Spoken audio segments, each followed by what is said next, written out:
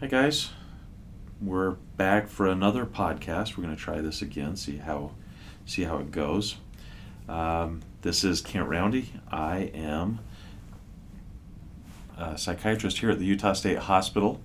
We've started over the last couple of days trying to do a couple of podcasts to provide information about mental health topics that might be helpful either in your clerkship rotations during your third year or on your shelf exam. Today we're going to talk a little bit about histopathology, maybe a little bit of the neurodevelopmental hypothesis of schizophrenia and how that ties in some of the other hypotheses. I have a couple of students here with me today. Why don't you guys introduce yourselves? Sure. Phil Bennett. I'm a fourth-year medical student, rotating once again with Dr. Roundy, since it's such a good rotation. And I'm going into pathology, and I kind of chose this as a topic of interest to see if there was any correlation and any research done into the etiologies, basically, of schizophrenia, and if there is any ground in histology or pathology, the stuff that I will be doing, basically, and if there's any ground to that. So, yeah. Did you learn anything interesting? I learned a lot of things that were very interesting, and if you want, well, I'll let Cody introduce himself, and then I'll get into my ramble. My name is Cody Patterson. I'm a third-year medical student here on my behavioral medicine third-year rotation. I'm in the last week of my rotation here now, and already learned a ton. Hopefully I do well on my shelf exam next week. You better. Yeah. No, just kidding. Yeah, if not, we'll talk. So let's start off with just very basically, very, very first step. What is schizophrenia? Right. I think, Phil, you put some information together that is a nice description that leads into the discussion. Sure. If you want to go through that, let's start with that. Yeah, I mean, I basically looked at the DSM-5 again just to touch base on what you need to have to diagnose schizophrenia. Both symptom-wise, of course, you have your positive symptoms of delusions, hallucinations, whether they're auditory or other types of hallucinations as well. Disorganized speech, grossly disorganized behavior, which I learned was goal-directed behavior that interferes with your activities of daily living, or bizarre, silly behavior, unpredictable agitation, social inhibition. Those are all categorized as grossly disorganized behavior. Or your behavior can be catatonic as well. Is defined as a state of stupor or unresponsive behavior. You can also display negative symptoms, which are examples include blunting of your affect, decreased speech, apathy, anhedonia, etc. And what I thought remembered, I guess, about the diagnosis is that you do need to have either delusions, hallucinations, or disorganized speech, in addition to other positive and negative symptoms in order to count for schizophrenia. And of course, the timing is really important. You need to have one of those first three symptoms, the delusions, hallucinations, disorganized speech, for at least 1 month.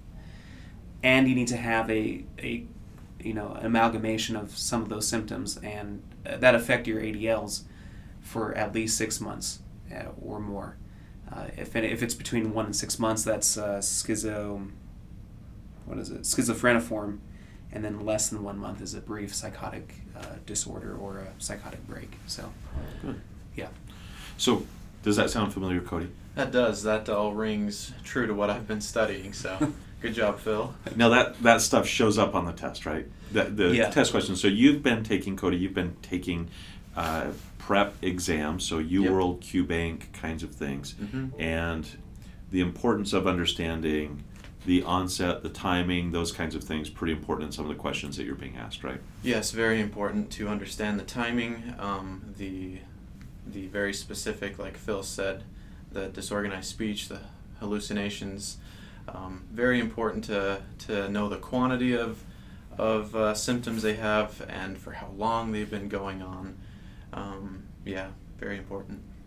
And I would say, just as high yield, I feel like I can say this. I'm not quoting any specific questions that I had, One, because I don't remember, it's been a year and a half ago, but I feel like from what I read in books and stuff that helped me to prepare for clerkships and shelf exams, the treatment of schizophrenia is very important to know.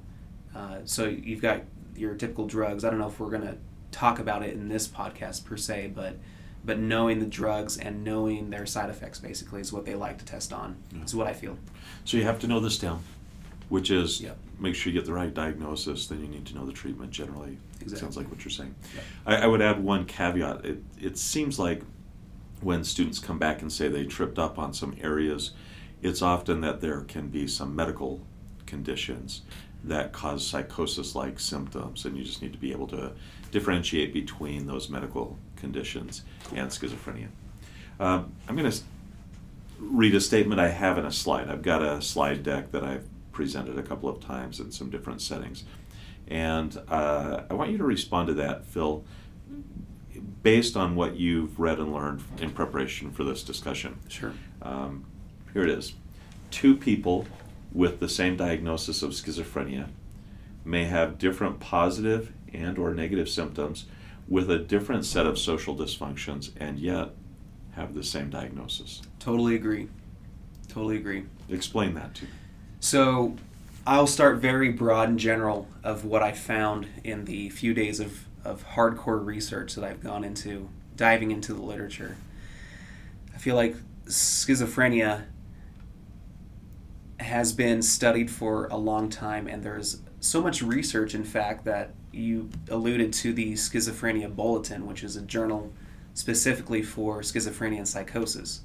And so just having one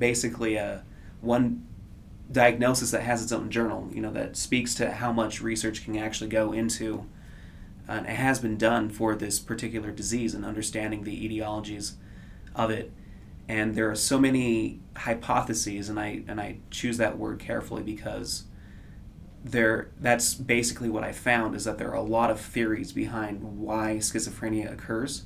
Mm-hmm. A lot of truth that has been gained as far as people finding bits and pieces of things that do happen in schizophrenia, different biomarkers, different genes that are aberrant, different hypotheses that do have a lot of backing towards them. But that's the thing, there are so many different avenues that you can take to explain psychosis and schizophrenia that one true statement does not exist as far as the etiology of psychosis is true. And so that's why, and it makes sense too, because that's why you see different people suffering from different types of symptoms, a different mixture of positive and negative symptoms, different delusions, different hallucinations that they might suffer from can be explained because there are so many different types of, so many different ways you can get schizophrenia.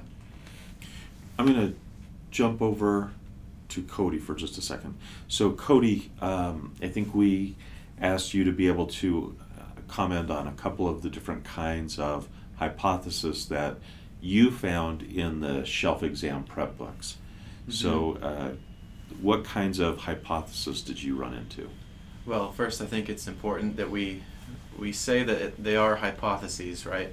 There is no exact mechanism that we understand for schizophrenia, but there are, they think, there can be some genetics involved. I think Phil mentioned a few genes that are common in schizophrenic patients. Altered brain chemicals. Most of the pharmacotherapy that we use blocks like dopamine, like our first gen antipsychotics, they're dopamine blockers, and the GABAs and the glutamatergic drugs that we use. And then the third aspect of why people think we develop schizophrenia, it can be a product of an individual's environment, both their psycho environment and their physical environment, how they've been treated as kids. There are some hypotheses out there about that schizophrenia may in fact be a developmental disease. Maybe it was something that happened while they were in the womb, or while they were growing and developing, there's still a lot of research going on out there about these, but primarily people look to the genetics, the genes that can go wrong, the altered brain chemicals, and then one's own physical environment. If I may add to, before we get into more of like the neurodevelopmental hypothesis and so forth, I think it is very important to point out that environmental factors are very important. You see a lot of, and I feel like this is really heavily stated in review books, and so therefore it should be fairly common and true, that stressful environments can cause psychotic breaks. You have your typical 20-year-old, young adult who is going to college or something. That's like the typical STEM that you might see in practice tests, where they have, start to display these symptoms. And so or you have a big thing too is not only just general drug use, but cannabis use as well has been heavily correlated with psychosis and a risk factor to increase more long-term psychosis, as you would see in schizophrenia. And so a lot of these environmental factors do hold an important place in as far as etiology is concerned, in addition to any malfunction that you see intrinsically in the brain. So I'm going to go back and name a couple of these things. I think you alluded to something called the dopamine hypothesis, that the cause of schizophrenia is dysregulated dopamine. You, Phil, alluded to the stress diathesis hypothesis, the idea that there is some very difficult event that happens somewhere around age 20. We think about that as maybe being in the military and being away from home. Going away to college, I think, is a common stem. And practically speaking, here in Utah, there are a lot of young men and women who go on and serve missions for their denomination and seem to have psychotic breaks during those years that they're out serving.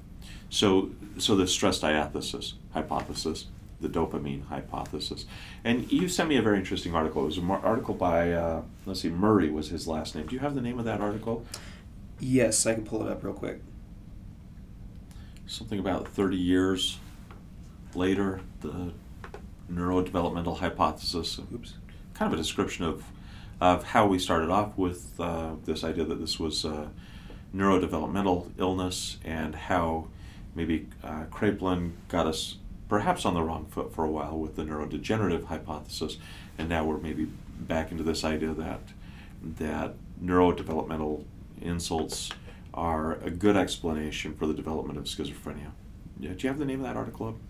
It's coming up. I think I've got it well. And I got it right here now. So It's called, the title is 30 Years On, How the Neurodevelopmental Hypothesis of Schizophrenia Morphed into the Developmental Risk Factor Model of Psychosis. And so it's basically a history lesson of how 30 years ago or so, this article was written in 2017, how it's basically started, like you were saying, post-neurodegenerative hypothesis, how a neurodevelopmental approach to schizophrenia has evolved into including a lot of other risk factors such as drug usage in adolescence, when the brain is still very plastic in nature. So, right. I think one of so we know it's not just a genetic illness.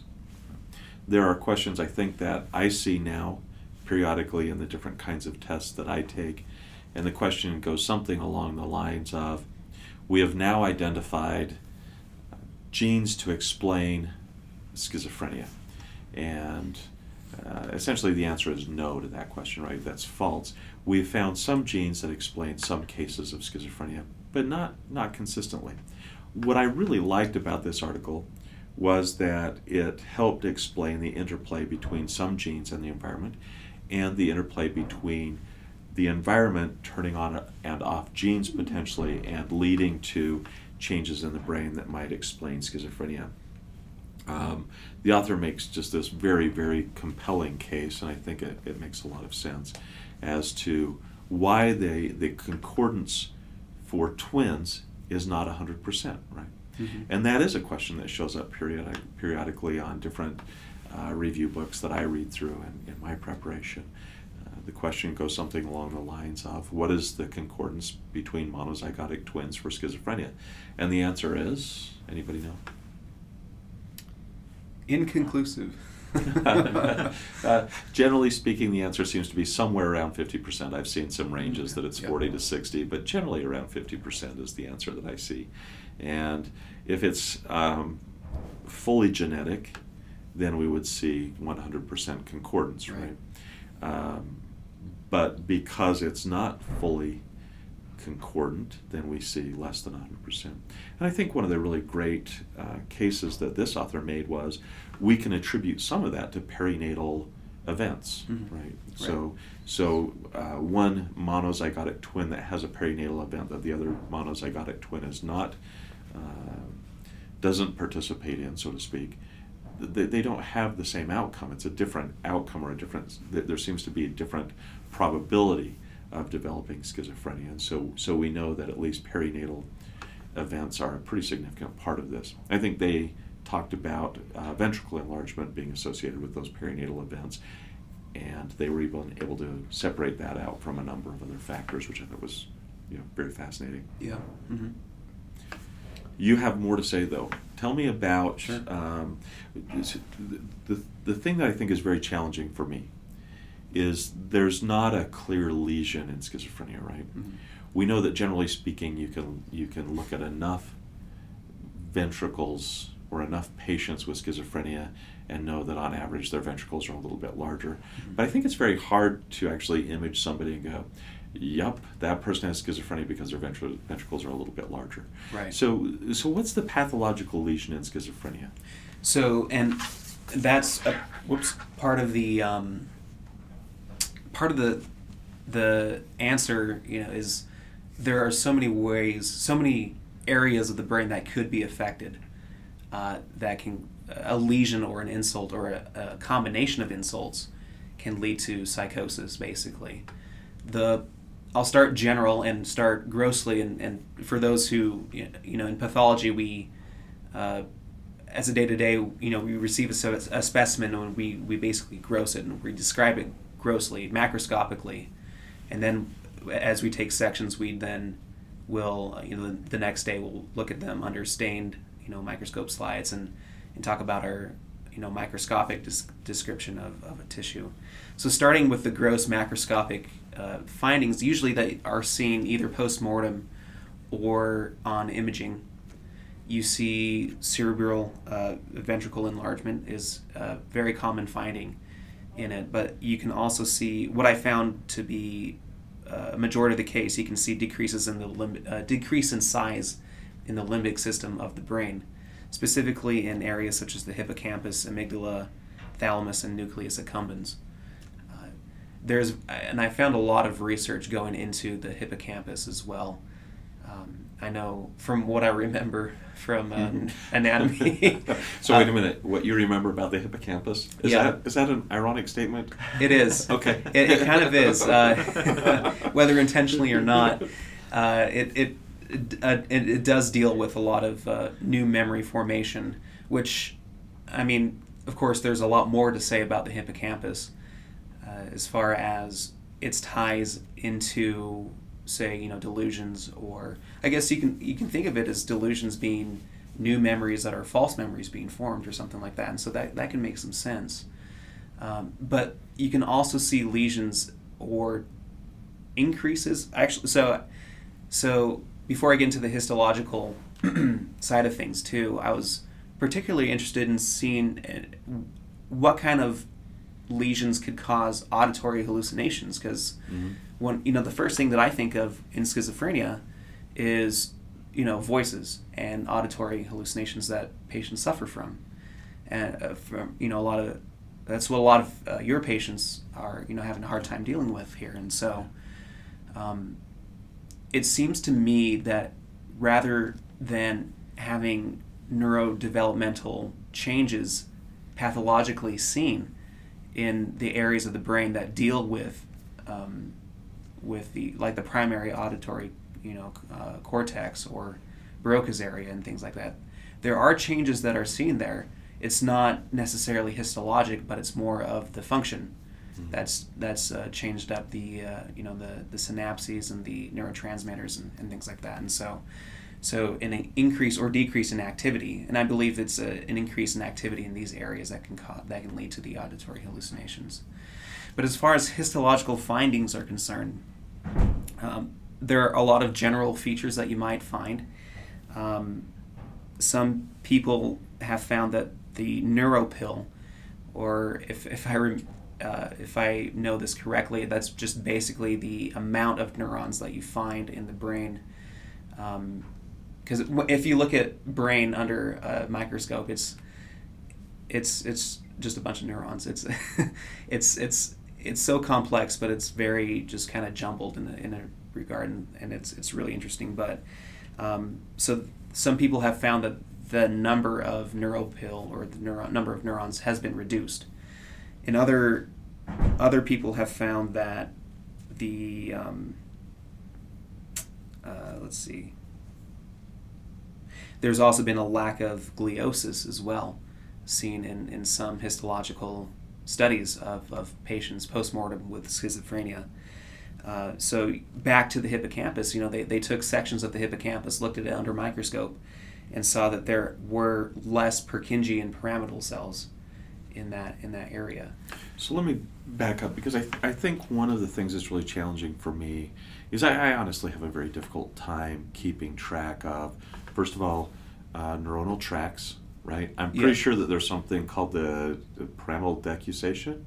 Sure. That sounds very familiar. Cody's laughing. He's a little closer to that, right? Yeah. But once you get past that, it gets a little fuzzier for me. Right? What I think I've taken away, generally speaking, is that we haven't found a clear pathological lesion as much as we find less and more of different things, or changes in function of different things that are maybe kind of hard to pick up unless you know the diagnosis and they go, okay, well, it makes sense, we see this in this diagnosis. Right. What I don't know is if it's specific to schizophrenia. In other words, just because I see that, is that a schizophrenia thing, or does that happen in other kinds of conditions? Right. And I think what I can take away from that is that these pathological changes can be seen in other diagnoses and other diseases that may cause delusions, or may not as well.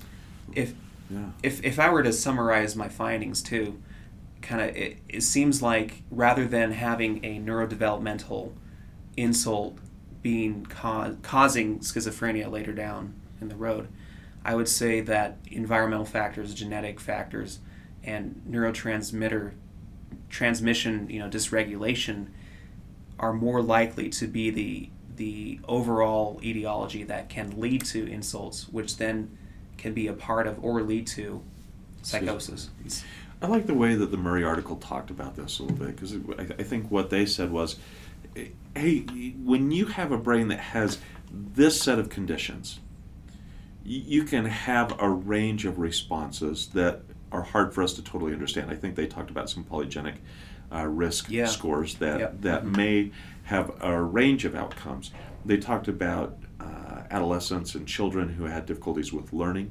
And we know that that's part of schizophrenia, right? That a lot of our patients have difficulties in school, up to the point that they have the psychotic break, and then it seems like it's more difficult after that even. Mm-hmm.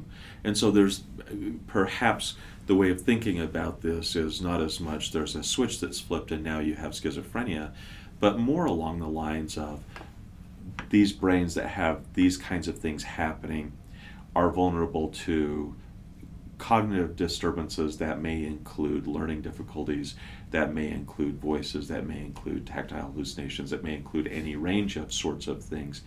And then there are additive factors to that. So they mentioned, as you did, the increased risk associated with use of marijuana that's quite well documented now. There's a number of studies that seem to show some elevation of prevalence of schizophrenia in people that are smoking marijuana. The stress diathesis hypothesis, you have these terribly stressful events, and maybe that changes cellular programming on some level from the DNA, and that then moves you maybe one or two more steps into the direction of hearing voices.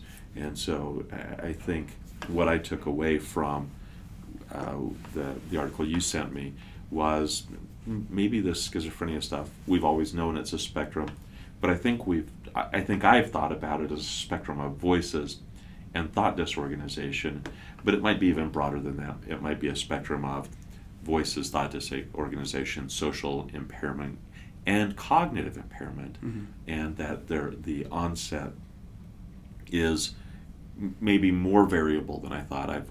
I've always felt like it's difficult to understand the onset of the cognitive component because some of my patients seem to have a stronger history of cognitive impairment earlier, and others, not as much until later. So that's sort of where my take home was. Yeah, totally agree. One other question that comes up on the shelf exam quite often is the prevalence of schizophrenia, right? So when I was taking shelf exams, the answer was 1%. Yeah. Or when I was taking other exams, that seems to vary a little bit. Sometimes you'll see a 0.8% number in the population. But I think the more we learn about schizophrenia, the more we understand that there seems to be some genetic risk factors, some environmental risk factors, and so forth. We're now seeing that there are different populations that have different rates of schizophrenia. So generally speaking, the answer is 0.8% or maybe 1%. Right. But questions that are well nuanced may actually have ranges of percents. And Cody, I'm not sure if you've seen anything in your shelf exam preparation books that talk about differences in populations and rates of schizophrenia. I have not seen many questions in all my practice exams about prevalence of schizophrenia, and haven't seen prevalence in different populations either. I think the behavioral medicine shelf is more focused on what we were discussing earlier with the diagnosis and treatment rather than the prevalence, although I feel like it is important information to have, to know, and to understand, especially when you live in a more diverse area of the country or the world. If this is the specialty that you want to pursue or gain additional knowledge for, I feel like that's really important information to have. I will add, too, that there's definitely a correlation of living in a more urban area versus rural to developing schizophrenia, whether it's purely environmental with the stressful location that you might be living in, or if there's just something in the air or something, I don't know. Yeah, I've always been kind of mystified by that. I don't know if it's people move to urban centers. I don't know if they've controlled for birth. I think they control for birth in the setting. And I think, if I remember right, I've read some articles that talk about duration living in the urban setting, but that seems a little murky to me. I've not been able to wrap my head around the whys on that. And usually for me to understand something, I need to have some kind of working hypothesis as why it might be that case.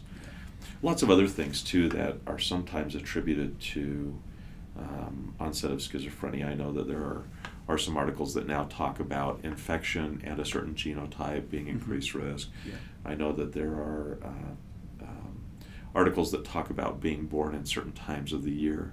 I think that one comes up sometimes on my exams, but I don't know if it comes up on the shelf exams as much. Not particularly, but I found that interesting too. I think more if you're more born towards the late winter, early spring is when, Yeah, I think that's what Murray said that they had obtained data showing that. So. Yeah, crazy. Yeah. And just interjecting too, just some side study that I found too, inflammation, as well as also a big theory which makes sense. If you're stressed out and you release more pro-inflammatory cytokines, that can lead to increased inflammation in the brain, whether that functionally or physically changes the brain to lead to a greater risk of developing psychosis. That's also the case, and it can also increase dopamine sensitivity.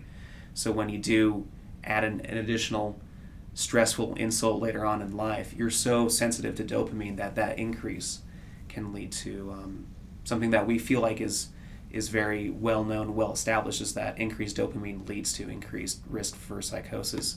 And one statement from that Murray article too was that all pathways lead to dopamine. Seems like it, doesn't it? Yeah. Which explains in part why our medications are dopamine antagonists, or partial antagonists at the least. Mm-hmm. I had one slide that I was just going to share. So men are more likely than women to have schizophrenia and an earlier age of onset. The risk is increased by, and these are some of the things we mentioned: urban birth or residence, odds ratio 1.72. Migrancy, now this surprised me, odds ratio 4.6.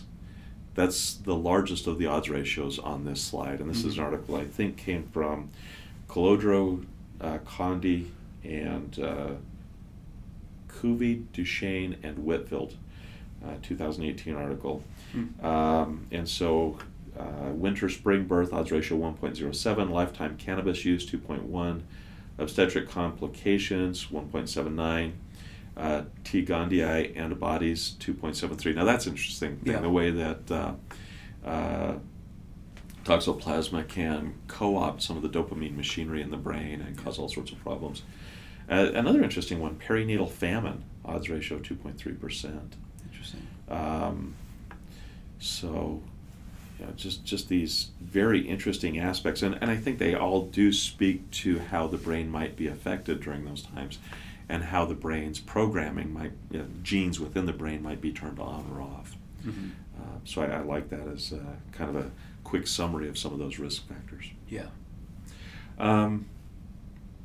What else do we want to talk about before we shut it down?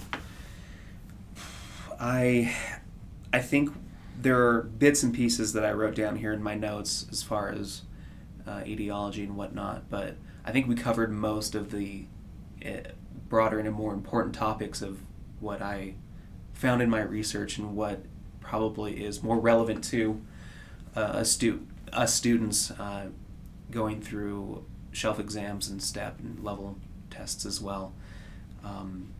So why don't you give us the biggest gee whiz you found? Like the thing that just, you kind of went, that's interesting. I had no idea about that, or that makes sense. Yeah. Something that just kind of... Yeah. I think kind of tying in my first statement, summary statement, and how, and just my last statement as well, just how everything can probably lead to dopamine. It's just really interesting how we found so much evidence for schizophrenia just based on treatment. We talked about antipsychotics on the first podcast too, and just the history behind that. And yeah, if it wasn't for that, we perhaps would be even more in the dark of why schizophrenia occurs. Yeah. So I feel like, just to reiterate what I was saying before, I think the thing that I took from this was that everyone has found little bits and pieces of what may cause, or what is found in the body when someone has schizophrenia. Someone that we have diagnosed as having schizophrenia. Nothing, but at the same time, because we know so much and that there's so much published about positive and negative findings in schizophrenia, that tells me that there is so much we don't know about it at the same time. There isn't a groundbreaking thing. I think, and that kind of goes into what else I want to say is like, oh yeah, everything really does lead to dopamine. It really leads to how we've been treating it for years now. It basically kind of all funnels into how dopamine is regulated in the brain and the body. And I think that was the big take home for me, and just really solidified what schizophrenia really is. Dysregulation of dopamine. Yeah. And dysregulation more than too much or too little. I think it depends on the area of the brain, and we'll probably have a podcast about that in the future. Cody, final thoughts?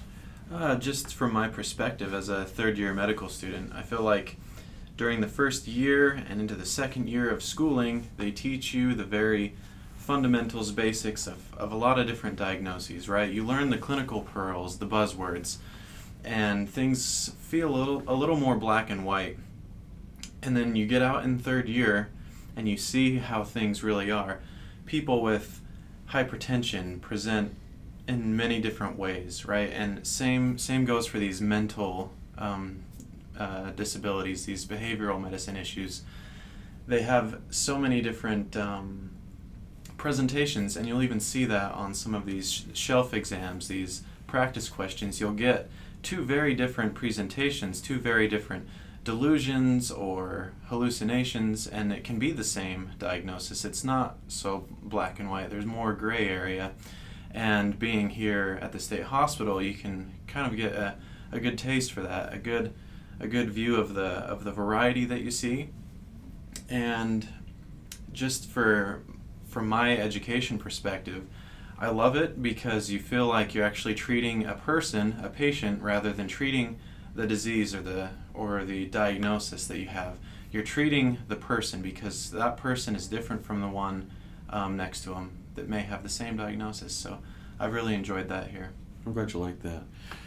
I think one of the common one of the common misperceptions that students have when they come into the hospital is that schizophrenia is, or maybe the severe mental illnesses, people made choices that led them to this illness. Based on your reading, based on your experiences here at the hospital, how many people do you think here made choices that caused them to be here? I'll phrase this carefully, because I feel like some choices may have led to an increased sensitivity to developing it, such as drug use.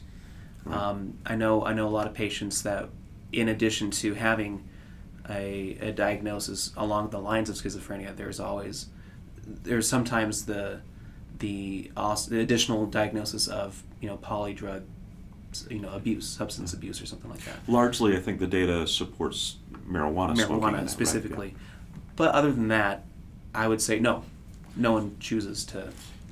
Even with that, how many people smoke marijuana that never have schizophrenia? Yeah, exactly. I mean, nobody that's here chose to hear voices. Nobody that's here worked to develop this. I mean, most of the people that do exactly the same things don't have schizophrenia, right? This is a bad luck condition, and nobody chooses this. And the other thing I think that a lot of students might be thinking about when they before they get here is that it might be easier to choose how to manage it. But I think when you get here and you listen to the patients talk about their experience with the voices and how difficult it is to quiet those voices, or to not listen to what they're saying, and to avoid some of the challenges that those voices bring into their lives. I mean, it's an unbelievably difficult thing to live with and try and manage. So I think that's something that is hard to understand until you get here. Yeah. And I wonder if either of you have thoughts about that. It's definitely something that I feel like I wouldn't have been able to understand until I got here, until I actually got to experience it firsthand.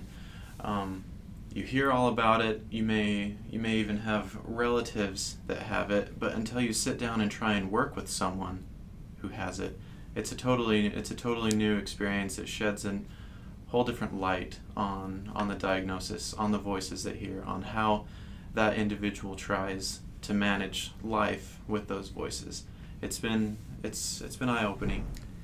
And I don't know how accurate it is, but I've watched a few YouTube videos where they try to simulate what it's like to have these voices, and regardless if it's accurate or not, it kind of gives you a new perspective of what it would be like to be in their shoes, and it's very difficult. Yeah, very difficult. And our patients work very, very hard, and it's so difficult. Yeah.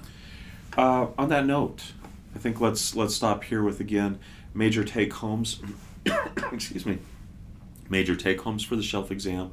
Understanding the timeline for schizophrenia versus brief psychotic disorder versus schizophreniform disorder.